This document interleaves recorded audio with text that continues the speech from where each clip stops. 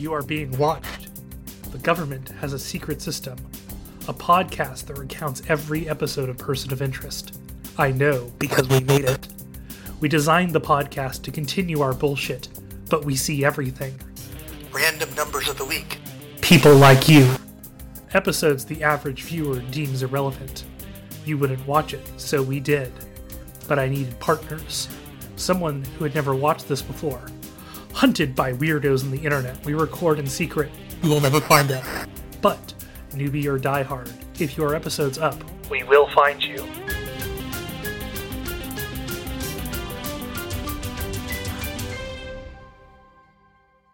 Hello, and welcome to the library for Podcast of Interest.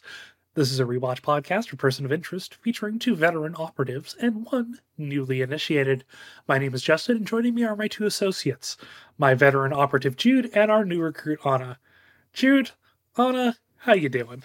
I am fucking psyched to talk about this episode. Well, one of these episodes. I'm pretty psyched to talk about both of them. Yeah. So I have one specific beef with Foe, but I love Witness. It is such a good episode. It's almost like a standalone. It's almost like a movie that is like that just happens to be in Person of Interest. Yeah. also, gasp, Jude have beef with an episode? Yeah, so tonight we are covering episodes 7 and 8 of season 1, Witness and Foe. Anna, I believe you have Witness. Take us away. Yeah. So this week, John is rescuing a middle-aged school teacher named Charlie Burton, who witnessed a murder in a convenience store and now is being targeted by the Russian mob. When they attempt to flee Charlie's apartment building, he is shot in the shoulder, and John's phone is destroyed, forcing them to hole up in the next-door housing projects. Various shenanigans happen while they're there, including John yanking phone cords out of the wall so he can contact Finch, treating Charlie's wound with cocaine? Okay. And a meeting with one of Charlie's students. They eventually capture a son of the head of the Russian mob and escape on the ferry, where it's revealed that Charlie is not, in fact, Charlie Burton, but is, in fact, Carl Elias. He forces John to cuff himself to the railing, then takes a leaf from John's book and kneecaps the mobster as a message. Elias escapes, and the head of the Russian mob, who didn't pay attention to said message, is killed in his office by Elias's goon. Man. There's a lot that goes on in this episode. That was a very quick summary, It's a very succinct summary. That's really good. I'm gonna start like with something really early on. This is one of the first episodes where Fusco calls John about like, hey, I need your help with the murder. And sorry, there's gonna be no Londo voice for this series. Instead, it's just me doing bad New York accents, which I don't apologize. West Coast, best coast. Shots fired. I will apologize to foreign nations, but I will never apologize to the city of New York. Yeah. That's fair. That's valid. Fusco calls John and he's like, hey, I need your help finding someone. And John's like, I think I've got him here. And this is going to be a repeated theme throughout the series, and I think it's the first time they do it here. Yeah. Yeah. Fusco's pretty great in this episode. He really is. I love his interactions with Harold, like, just as a rule. Yeah. The two of them are such an odd duck pairing. And I love that Fusco has, like, 0 sense of respect. He doesn't really understand who Finch is. And even when he does, he doesn't care. Like, he's just like, classes, whatever. Like, he's just... Yeah. He's just great. No, the thing that, for me... that this episode, I noticed for the first time, actually, watching this episode, this time, John's phone gets fucked up. Yeah, that's a good one. That is a thing that feels like it should happen like every other episode. John gets chucked around like a goddamn punching bag. Like, I have two things about this. One, why is he still rocking a goddamn iPhone when this is his lifestyle? Where's his OtterBox? Where is his like military grade phone case? Where is his Nokia? Yeah, right. Give him a 5150 or whatever it was. and put it in a thigh holster, and it's invincible. He's good to go. It's not like he's fucking using Tinder on the goddamn thing. You know what I mean? I don't even think he would play Snake. And if he did, Nokia's got Snake. All he needs to do, well, okay, he needs to bluejack people, but like, fine, give him an iPhone for bluejacking, but for the phone connection, anyway, sorry. It's a weird beef, but it just feels like for something as crucial as his connection to Finch, depending on it's something that would get old really fast, though. Like, yeah. I definitely get that it would be, we have to suspend our disbelief that John's phone survives all of these episodes, but like, man, would it get old. You know what it is? John is to iPhones as Obi-Wan Kenobi is to Jedi robes. He must just go through them. Like, every time he gets into a fight, he just blah, blah, goes in and the phone is destroyed. And he must go through like 40 of them a week. Like, I bet you any money that Finch owns stock, like a lot of stock at Apple, solely to defray the cost of how many phones that John goes through. Anyway. It makes it a much more interesting plot point whenever John is out of contact, though. Yeah. Because, he has to, it puts him in a situation where he has to, like, be resourceful in a way that he normally isn't. Because his main skill sets involve punching people and shooting people and driving into people with a garbage truck.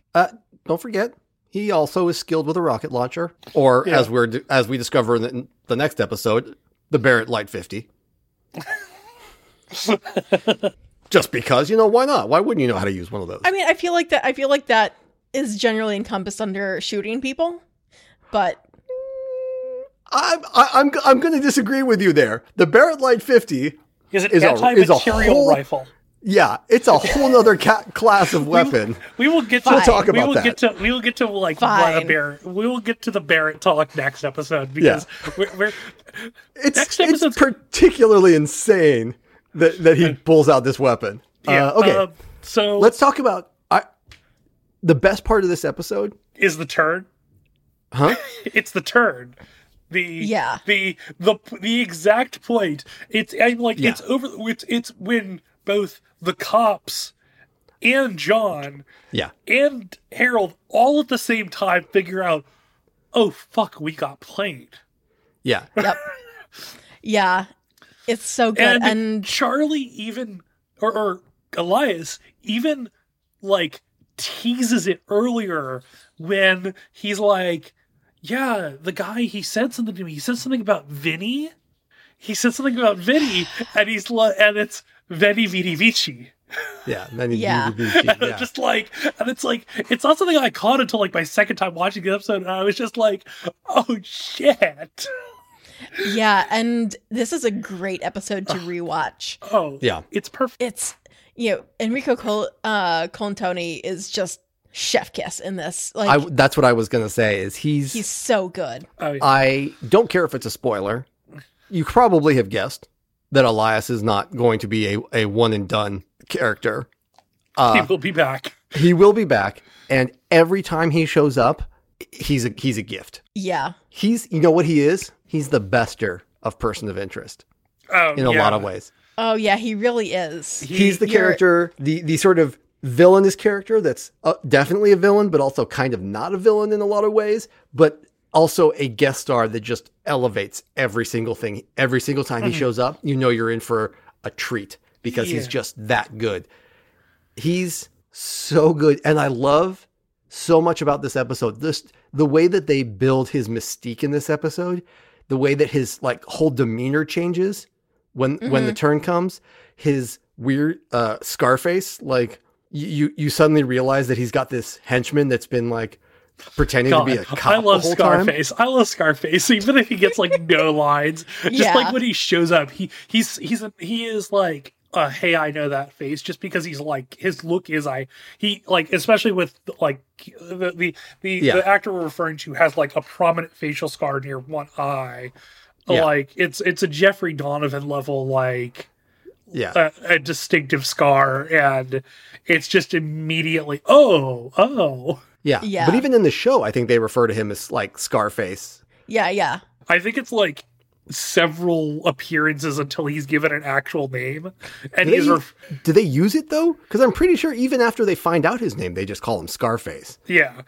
But something that I love is that every time I watch this episode, it's just because or every time that I go back for a rewatch and it's been a while since I watched it, I always think that John is going to do the John McClane from Die Hard and not give Charlie a loaded gun. Nope. But no, he does. Yeah, and this is one of the things that is so interesting about this episode is that the fact that Elias manages to dupe John so successfully. I think it's beyond a dupe. It's a bamboozle. Yeah, and watching their interactions, it's once you know the twist, it's fascinating to watch Elias because you can see him squeezing as much information as he can get out of John. Mm-hmm. Not getting much, but trying. Yeah. He keeps taking these little kind of subtle tactics to try to get information out of John, but at the same time, he's extremely cagey about himself. Yeah. And he just gives stuff of I don't believe in self-defense. Yeah. And God, the thing where Elias went undercover as a school teacher for years to get dirt on his enemies. 3 years. Yeah. But okay, so the thing is that to all appearances, he was a very good teacher. Yeah. Yeah. And it's that's one of it really sets up Elias very well in one episode to be a very complex character. And not only the fact that he would go to that length to get dirt on his enemies, but that he made a positive impact in these kids' lives somehow. Well, Yeah. using them. It's wild. And you also get the sense from his interactions with John that this is not your standard gangster, and not just because he's been moving in the shadows the whole time. His personality, the way that he interacts with John, it's very clear that there's more subtlety to him than your standard gangster. And the fact that he's gonna let John walk away from this, even though John's seen his face, and he talks about how it's time for a change. Yeah, it's just terrific, man. You can't say enough good things about the performance, the turn, the writing and the way writing, the musical cue. I should probably mention, since I didn't. This was written by Amanda Siegel and directed by Frederick E. Otoye. Yeah, the song at the end also after the. Yeah, let's talk about that because that is a hey, I know that. The song is Sinner Man. By Nina Simone. Yeah. Which fantastic song. I think it works really well because it's it's got the sort of jazzy mob feel, but at this point it would not have been overused. That I feel currently it is overused in TV. I've seen it on a lot of TV. Yeah, I liked fairly recently. I liked it in Lovecraft Country. I have seen it in 5 different TV shows in the last year. Yeah. But it's a good song. It's a good song.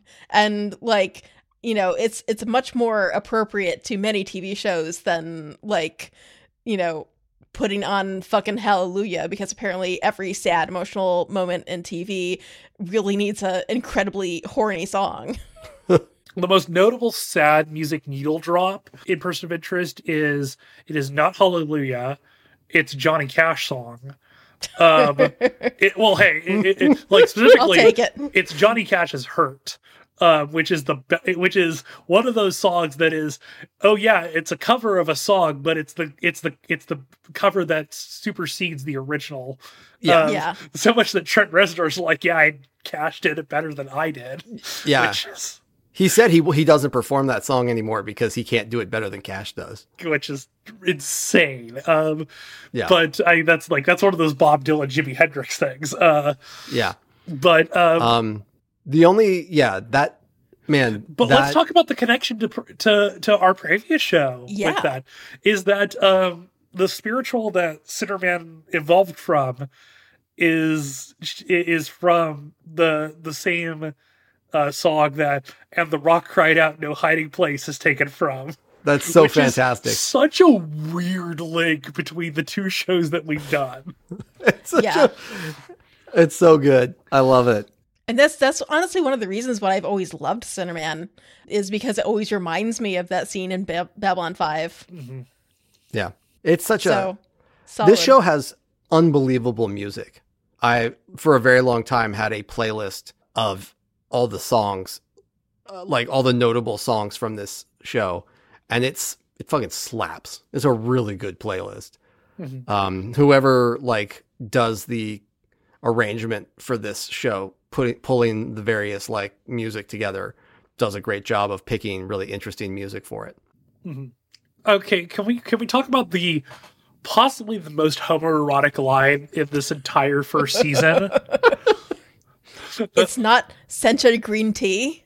I mean, okay, yeah, that is that. Or no, we'll get to that in the next episode. But no, when Elias tells John, "I thought about killing you, but I realized that would seem ungrateful. Besides, how do you kill someone so talented?" It's just, yep. Oh my god. Yeah. It is. And we'll get this in future Elias appearances. He's a very hyper specific character about like what he is focused on, but like he appreciates the level of competency of John. He really is Bester. He really is. Like in the same way of like he's a hyper focused person with very specific goals, and I would say that Elias is amoral, but he has a very specific code of honor. He's lawful evil, to use the D&D term. Yeah. He has his own moral code, and he's comfortable with the fact that it's not the same as as the sort of normal set, but within the bounds of his own moral code, he's extremely moral. Mm-hmm. Yeah. And one of those is that, like, John, you go around and you help people, and you're really, really good at it. And you know what?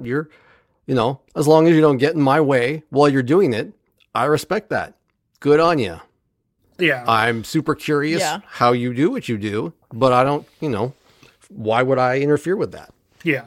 He is, like, it's so long as, like, that they stay out of his business, he's fine.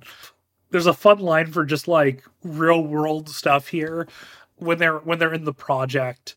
And the student of Charlie's talks up to the gangster. The kid says the Vori are supposed to show respect to each other. A vor in Russian is a thief, but it's the equivalent of a made man for the Russian mob. Interesting. Which is it's a very fun term that I like. I really like the bit that you called out in your notes on the costuming thing that you called out. Oh yeah. So this is the first episode where we see Finch and Fusco together.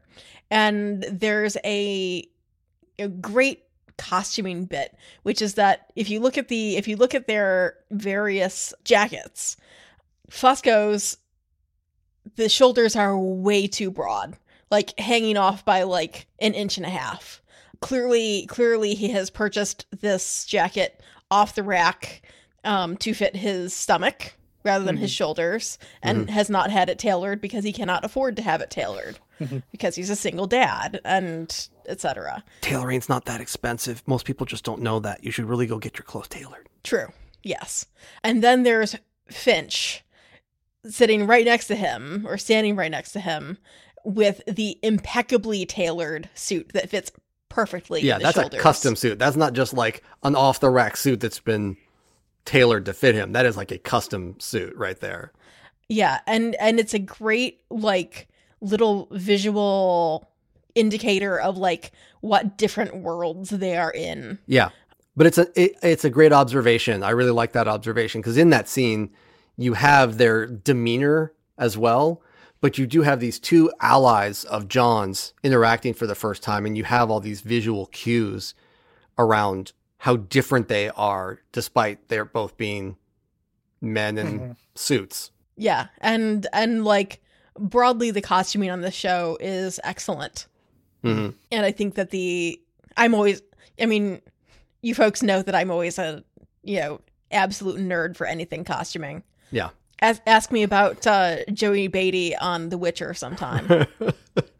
The other fun tidbit from this episode that I really liked is, I know he's done other things, but the mob boss's son will, I can't remember the actor's name, but Enver Gyochap? No, Yeah. that's the mook they take hostage. yeah, he will always be Victor from Dollhouse to me. Yeah, I know yeah. Dollhouse is not a good show, but he always, that's the first thing I saw him in, so that's what I remember him from. He also is in the Agent Carter show, I believe. I never watched that, so that's maybe why I don't remember him from that. But yeah, it's always funny whenever I see him in other things. I always think of Dollhouse, which is a show that I could not honestly tell you more than the base, a sketch of its plot, but I remember that he was in that. That's like him and what's her name, the woman who played Echo. Yeah, Eliza Dushku. No, was she Echo? Yeah. The not Echo, the one she was in the second season of Altered Carbon. Deacon Lockman. Yeah, thank you. Yeah, the two of them. I always think of Dollhouse when I see them. Another thing I really enjoyed with this episode is that in addition to all of the big plot advancement, it just has a lot of really fun scenes. We have John hacking at a wall to extract phone cords so he can wire up a telephone to get through to Finch, which is it's fun to see him be resourceful in ways that don't involve murder, violence. Yeah, the show kind of encourages you to forget that John is hyper competent at more than just, as we said, guns, trucks, and grenade launchers. Yeah. But he is. He was real good at his job for a long time. It's just that when you've got Finch and his super computer hackery stuff plugged in, he doesn't have to be hyper competent at much of anything except for the violence. I do have questions about how effective cocaine is as an antiseptic, though. So I looked this up. Apparently you can use it to clean children's wounds, but otherwise don't do it for adults. This is what a quick Google search told me. I do not. I have questions. I have some follow-ups. I just took a quick Google look and it looks like consensus is, however, do not use cocaine to clean wounds. I'm just wondering how many children they gave cocaine to figure this out. Yeah, I truly do not want to know. This was just what the first three searches, the first three things I found in the Google search was of can I use cocaine to clean a wound? But medical professionals say please don't do that. Probably. I mean, I believe that you could though, because back in the day they put cocaine in all kinds of wacky shit, and I'm sure that. Not sure, but they put cocaine in everything. So yeah, because I was expecting he grabs a bottle of something, and I was expecting it to be a bottle of cheap vodka or something like that he would use to disinfect the wound, because that makes sense. Putting a pinch of cocaine at the entrance site of a gunshot wound seems highly ineffective. And and it's. Did you see where they were making that cocaine? They were cutting that cocaine with something. Yeah. There was probably I don't know, insecticide or dirty baby powder or something in that cocaine. Yeah. Anyway. So other I know that faces. Morgan Spector, who plays the son of the mob boss, Peter, has been in a bunch of stuff. He was in The Plot Against America, Homeland, and he is currently on The Gilded Age. Sandra Santiago, who played the murdered Benny D'Agostino's wife, was a regular on Miami Vice. Nice. Has 111 credited appearances. Wow. Which I'm like, huh. I'm just go you. And other appearances, the gun that John gives Elias is a CZ-52, which is a really hyper specific, it's a Czech gun. And I'm just like, this is a really specific choice for like this like specific setting. And it's just like, how did a Czechoslovakia get here? I have to assume that John continues to build his arsenal the exact same way that he did in the pilot. He just takes it from people.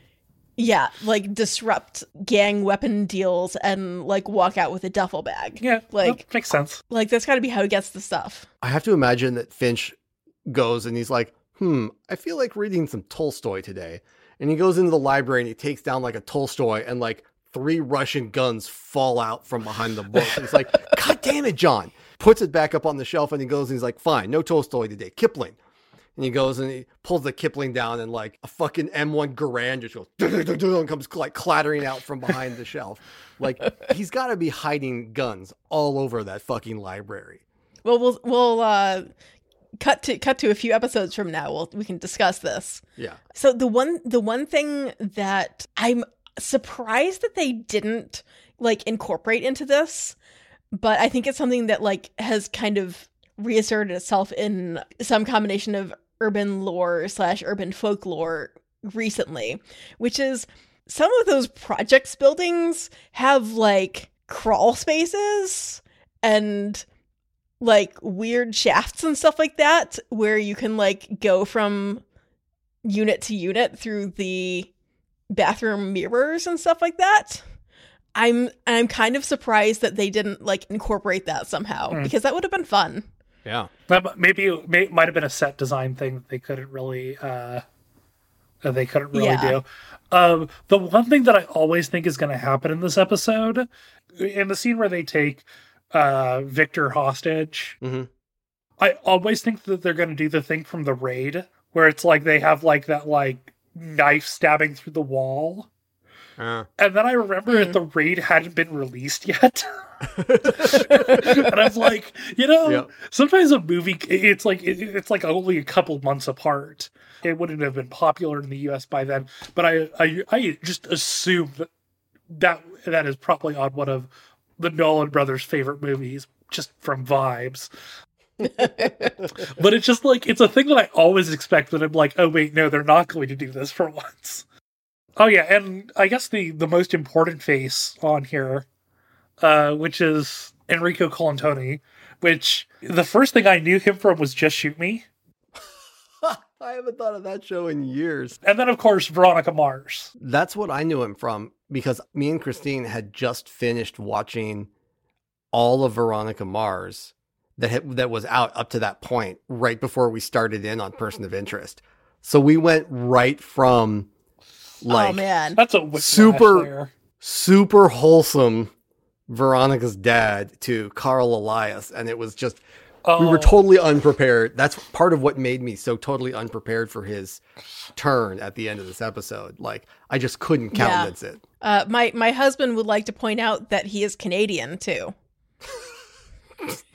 That's strange. He has, like, okay, so maybe this is like, there's a couple Canadians that I, like, encounter in media who have just, like, such strong, like, New York, New Jersey energy. He's from Toronto, I'm pretty sure. There's a wrestling pair called 2.0, and they're both from Montreal, but they have, like, the most extreme New Jersey energy.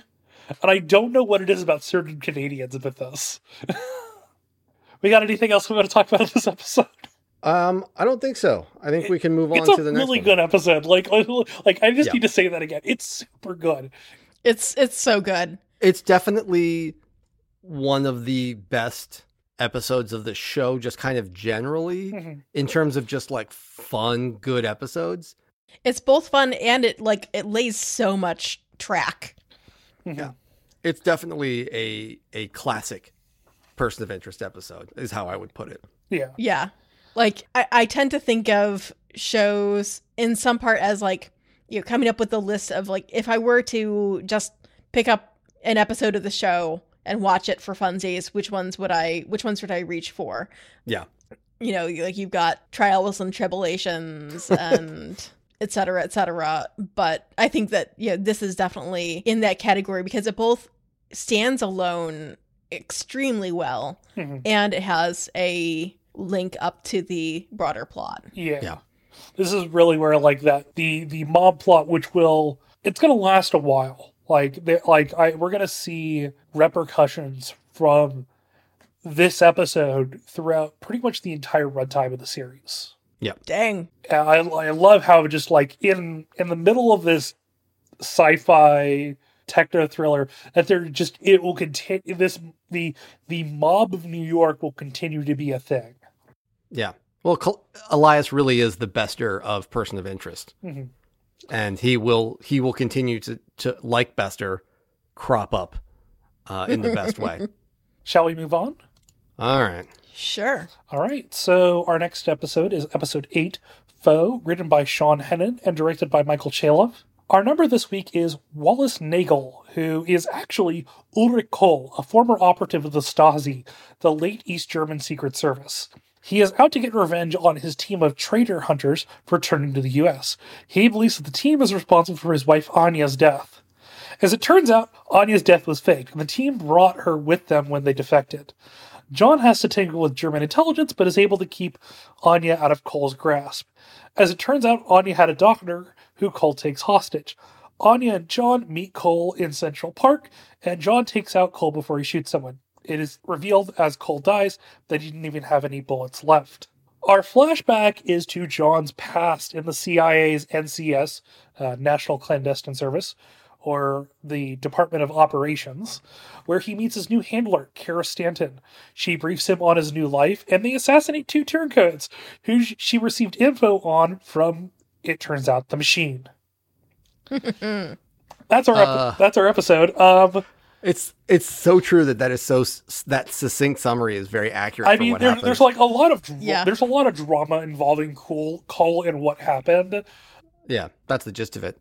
Yeah, it is. Like the whole thing is that basically his entire team turned on him. He spent 24 years in prison, and then without a trial. Without a trial, it is noted. Yeah. Yeah. Though, okay, just for like clarification on the Stasi, because Anna, I see you have a question in the notes here about this.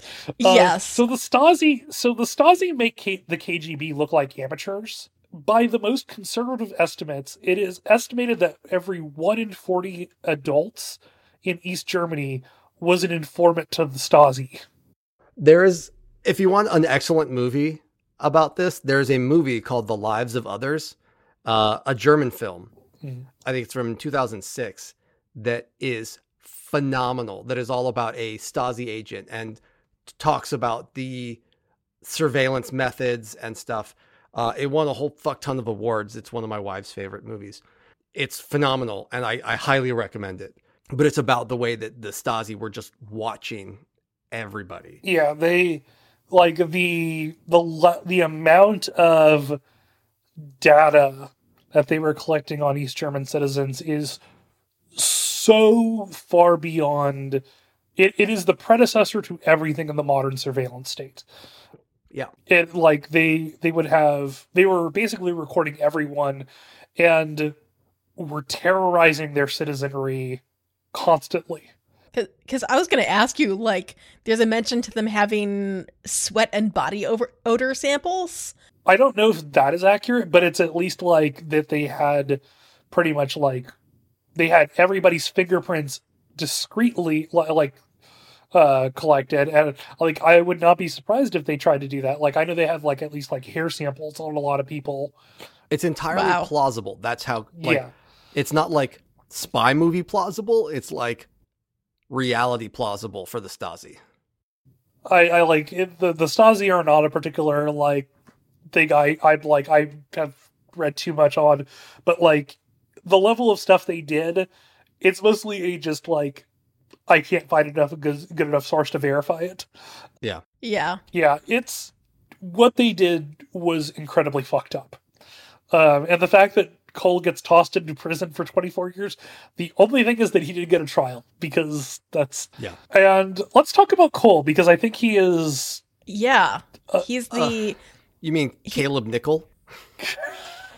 I did not watch the OC, so this is I also have not watched it. Okay, so to get this out of the way, My wife hates this episode with the fury of 10,000 suns because Caleb Nichol, I forget the actor's name, I don't care. He played Caleb Nichol on the OC, which my wife and I watched quite a bit early in our relationship before we watched Person of Interest. So when he saunters onto the screen and takes this giant turd of a German accent all over this episode. And in case you're a new listener to this show, my wife is a Germanic linguistics doctoral candidate. By the time this episode airs, she probably will have her PhD in Germanic linguistics. Hot damn, congrats. Right? So a German accent, a bad German accent, like, it's one of those things that, like, the way that I get bent out of shape about how George R.R. Martin can't not make a bad hot take about Tolkien given the opportunity. Same thing. Like, it's one of those things that ultimately is not that big of a deal, but it still gets stuck in your craw and you can't fucking shut up about it. Same thing. She can't watch this episode without getting offended by how bad the accent is. And then when you have the fact that it's like the petty villain from the OC doing it, this episode is so hard to take seriously. So something that I find funny is, despite the bad accent, like, apparently, like, a lot of the paperwork for like the East German paperwork that you see in this episode is like really accurate. Oh, I 100% believe it. Apart from some spelling mistakes. That's what's so funny about this episode to me, is that they went, I 100% believe that they would do that much work. I just don't know why they didn't get someone that's actually German to do there are plenty of people in Hollywood that can do a German accent. Why would you pick someone who not just can't do one, but is like incapable of doing the same bad German accent throughout the episode? It's all over the place. Yeah. It's spectacular how bad it is. I kind of love it. I mean, I love a bad accent, but that's like a personal enjoyment thing. Yeah. Meanwhile, I think that this episode's really interesting, partly because we get more on John's backstory that's not just like him pining over Jessica or whatever the hell her name is. We get to meet girl boss number 3, 4 of Kara Stanton. 3, I think, so far. Yeah. I mean, truly, she is the Icarus of girl bosses, though. That's a great way of putting it. Yeah. Yeah, she's great. But not only do we get that, we get to see Cole as like a very interesting, like, dark mirror for John. Yes. Like, that it very much feels like John is looking at Cole and being like, okay, so this is who I would be if, like, if I had stayed in the company. Yeah. Right? This is like, John is able to see somebody from the previous war. Yeah. Who did not let go, who spent 24 years in a hole being forgotten, and is a bitter, vindictive, murderous asshole who wants to kill his wife.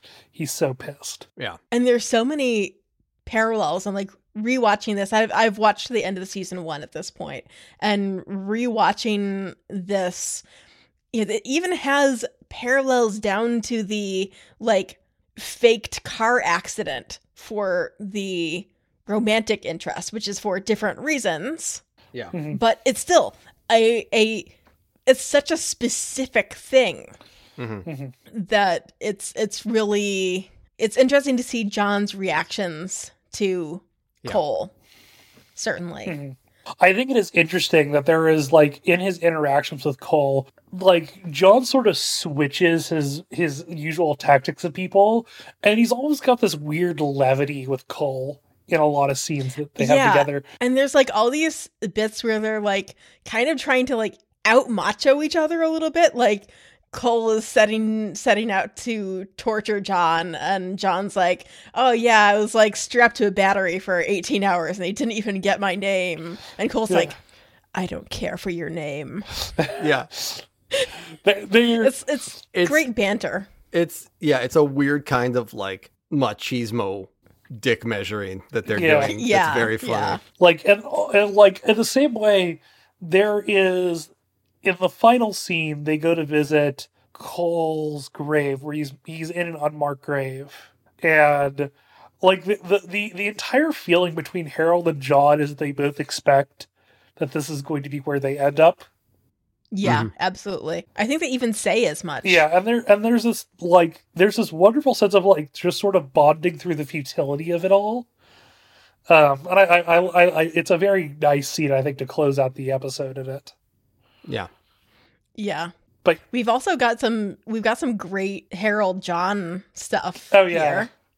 It only took Sencha green tea. Yeah, it only took John 8 episodes to get Harold's drink order, which is good for him. And I am just personally eagerly awaiting when John correctly guesses what Harold's favorite color is. Yeah, they're fun in this episode. More fuel for the ship fire. That was so good. Do you want to talk about your guns now, Justin? Okay, so this is a fun episode because there's a lot of like very specific history stuff in here. Let's go with the first one because there's a huge weird error with it. So the gun that Cole uses throughout the episode is identified as a Welrod, which is actually originally a British gun. It's a very, very basic constructed gun that was designed to be parachuted down to the French resistance in World War II. The idea of it is that it's a silenced gun and it's a bolt action. Basically, you have to manually cock it to put a new round into the chamber. So there's no moving parts of the gun apart from the trigger and the cocking mechanism. So when it fires, there is very little sound created. And because there's no moving parts, none of the gases escape except through the barrel to like create the normal loud bang you hear with a gunshot. So that way it is one of the quietest guns that it is used. It's sort of naturally silenced. Yeah, it's one of these weird things where like revolvers because they like don't have as many moving parts, don't generate as much heat, and there's a specific revolver that is like has a seal even that you can use to make a perfectly silenced revolver. But the funny thing about this though is that that when Fusco comes in to save John, Cole fires multiple shots without cocking the gun. And it's a thing of like, I know this, but only because I'm a stupid, ridiculous nerd, and I know this continuity error. Or it's not even continuity error. It's a thing of like, somebody decided, like, there's nobody's keeping track of this on set, and like they just put it in post, because that gun is like they're probably digitally doing it afterwards, which it's very funny just for like how specific that is, and they got all this history right, and then got that one thing wrong. Well, I mean, if it means that they're doing the muzzle flashes and stuff like that in post, I'll happily trade that for errors just in terms of making the sets safer. Yeah, definitely. Yeah. Let's also talk about the big boy. I remember when he first pulls this thing out. I immediately clocked it because I played Call of Duty. Yeah, well, he pulls this thing out, and I'm just like, what the high fuck are you doing with this? Okay, the Barrett Light 50 is a gun that is designed to shoot tanks. I mean, he's using it for its intended purpose when it's used to shoot an engine block out of a car. An engine block. Yeah, he's using it correctly. But for reference, like the 50 BMG, the round it fires is basically like 2 fingers thick. It's a ridiculous thing. Well, and it's designed to penetrate through armor and then spray like shrapnel through whatever it's through. So there's versions of this round that are designed to like penetrate through the side of an APC or something and then spray shrapnel inside and basically blenderize everybody inside. There's versions of it that are basically like just a solid rod of metal that's designed to do what it does in this one, which is just to destroy an engine or something like that. Apocryphally, the Barrett Light 50 has been used in anti-personnel action, but was considered so demoralizing to the people that used it that it is no longer allowed to be used in anti-personnel actions because it basically turns a person into a bag of juice. Yeah. Yeesh. It's truly it's a lot. Yeah, it's a lot of gun. Well, and the point I'm trying to make with it, I don't know what Justin's trying to say, but the point I'm trying to make with it, It's an anti-tank rifle. It's an anti-tank rifle, and it's a piece of fucking hardware that is so wildly inappropriate to just casually whip out of your fucking trunk and set up in front of a bunch of fucking skater teens and just be like, hello, fellow kids, don't mind me while I fire off a goddamn a gun that you only would normally see in a goddamn war zone. Just gonna snipe a fucking car. The range on the Barrett Light 50 is goddamn bizarre. It's so long. Yeah, And I love the fact that, okay, can we talk about the Harold spotting thing? yeah, Yes. I would also like to talk about the skater tweens. Yeah, well, Yes. the skater teens who think who see this and do absolutely nothing. Yes. would you fuck with Because someone what are who you just gonna casually do? breaks out a Barrett Light 50? No, I wouldn't. Yeah, I don't Also, want to get turned no. into a bag of juice. No, what they would probably be doing is covering their goddamn ears. Yeah. I mean, nobody gets tinnitus in television, but I mean, I've sat 15 feet away from like some high powered rifles, and like that's enough to like ooh. Yeah. And I do appreciate that Harold covers his ears. Yes, bless You know him. those- He's the only person who has range safety training. The fluting on the front of that gun is for like the jet blowback from this fucking thing. It is so, it's a cannon. It's not really a gun. It's a fucking cannon is what it really is. And it's just so absurd. He fucking, just like, do. He goes to the back of the thing. You're like, oh, he's going to get a sniper rifle. He's going to shoot the driver. Like, of course, that would be sensible. Nah. It reminds me of like a fucking railgun, basically. Yeah, I mean it's the closest thing we have to it in the modern day. Yeah. Or at least that is in a man portable form. So one of my favorite moments from this episode is John handing Harold the scope, like the range scope, Yeah. and saying range it, and Harold says 500, and John just says 600. Yeah. He's just like, nope, you had one shot. I have so many questions about this. Like, where did Finch learn to use that range scope? Finch is an extraordinarily talented human being who knows a lot of things. But being able to use a military rangefinder, sniper's rangefinder, feels like something that he would not have necessarily come across in his years of building an insurance company, hacking, and writing an AI. My personal thought on this is that John made them do it as a bonding exercise. Team building. All right. Yeah. I'll accept that. I mean, like, that's really the only thing I can think of as like as a reasonable way. That or maybe it's done while he was bird watching. Yeah, Yeah. I don't hate that explanation, actually. Yeah, that came to me as like, oh, huh. And I could definitely see Harold using a military rangefinder for bird watching. Like, he's kind of that extra. Yeah. Or he goes into he's looking for his binoculars to go bird watching, and John has absconded with them to go look at their most recent number, and so he has to use the rangefinder instead. This is a scene in my my John Harold slice of life fan Hell yeah. fiction. Which we all want that. Please give. If you can ever guess my AO3 username, apparently you can read it.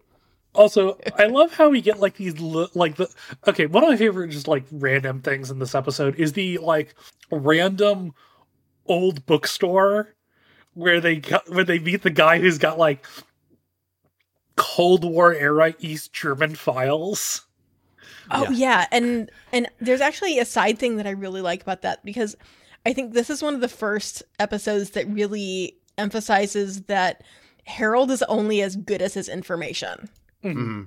Like, not discounting like that he has skills and et cetera, but like a lot of what he does is information gathering, and the information's not always perfect. Yeah. Like in this case, they're operating based off of the best information which he could find, which was faulty. Yeah. Yeah, it's like it's basically like the machine only has certain ways it can talk to it and talk to things, and like the East Germany basically East Germany folded before there were like massive computerized records. And so it's like I can't give, like the machine is like, I can't give you this. I can only give you the fake identity. Yeah. Actually, I want to flip back to Witness for just a second and talk about the machine. So I was thinking to myself, do you think that they succeeded in the machine's mission in saving Charlie Burton, or did they fail because they didn't apprehend Elias? What do you think the machine was telling them? I think, personally, the machine... I choose to believe both. I think that at this stage of the machine's development, it has very narrow parameters when it comes to the numbers. And that is, it identifies a situation in which an individual is at risk. And it somehow calculates that Charlie Burton's cover is going to be blown and Elias will be at risk of being killed. And so it sends Charlie Burton's number to Finch. And in that case, the fact that he's a murderer doesn't factor into it. It's just that this is someone that it has determined there is a premeditated plot against, or a premeditated risk against. Yeah. But it's interesting because I think it's definitely one where you could interpret it either way. Yeah. No, for or sure. Or both ways. I think my personal opinion is that this is a question that's more interesting later on once you know more about how the machine operates. A couple of seasons in, when you've learned more about like the machine's thought process, I think that question becomes a lot more interesting to talk about and to sort of reflect back on these earlier sort of moral quandary situations. Yeah. I look forward to talking about that. Yeah. I wasn't tracking the kneecappings in this one, but it does have one of the things that I personally track, which is every time somebody makes the absolute mistake of coming into hand-to-hand range with a gun versus John. Yep. And it's just like, buddy, that's not how a gun works. Yeah. If you've gotten into hand-to-hand range with a gun, you lose literally every advantage of the gun. And it's like, this guy should know better. Yeah. As with most of the people who get into hand-to-hand range with a gun versus John.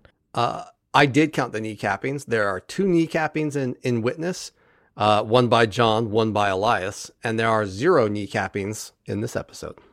Oh, one thing I did want to point out is that we sort of skipped over it with the backstory, the flashbacks, but we get to see how relevant numbers are handled. Which is Kara standing fucking shoots them. Yeah. Yep.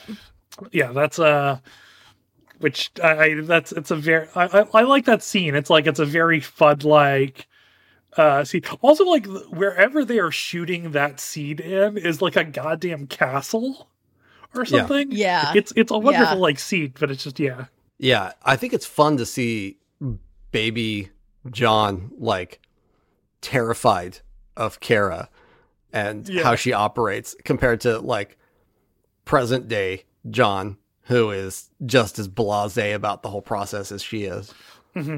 All right. We got anything else we want to talk about for these? I think we're good. I don't think so. All right. So next time we're going to be covering episodes 9 and 10 of season 1, Get Carter, and Number Crunch. Until next time, you are being watched. Da-da-da-da-da-da. The Babylon Project is an independent production. All views expressed on the show are our own. Clips from the original show remain property of the original owner.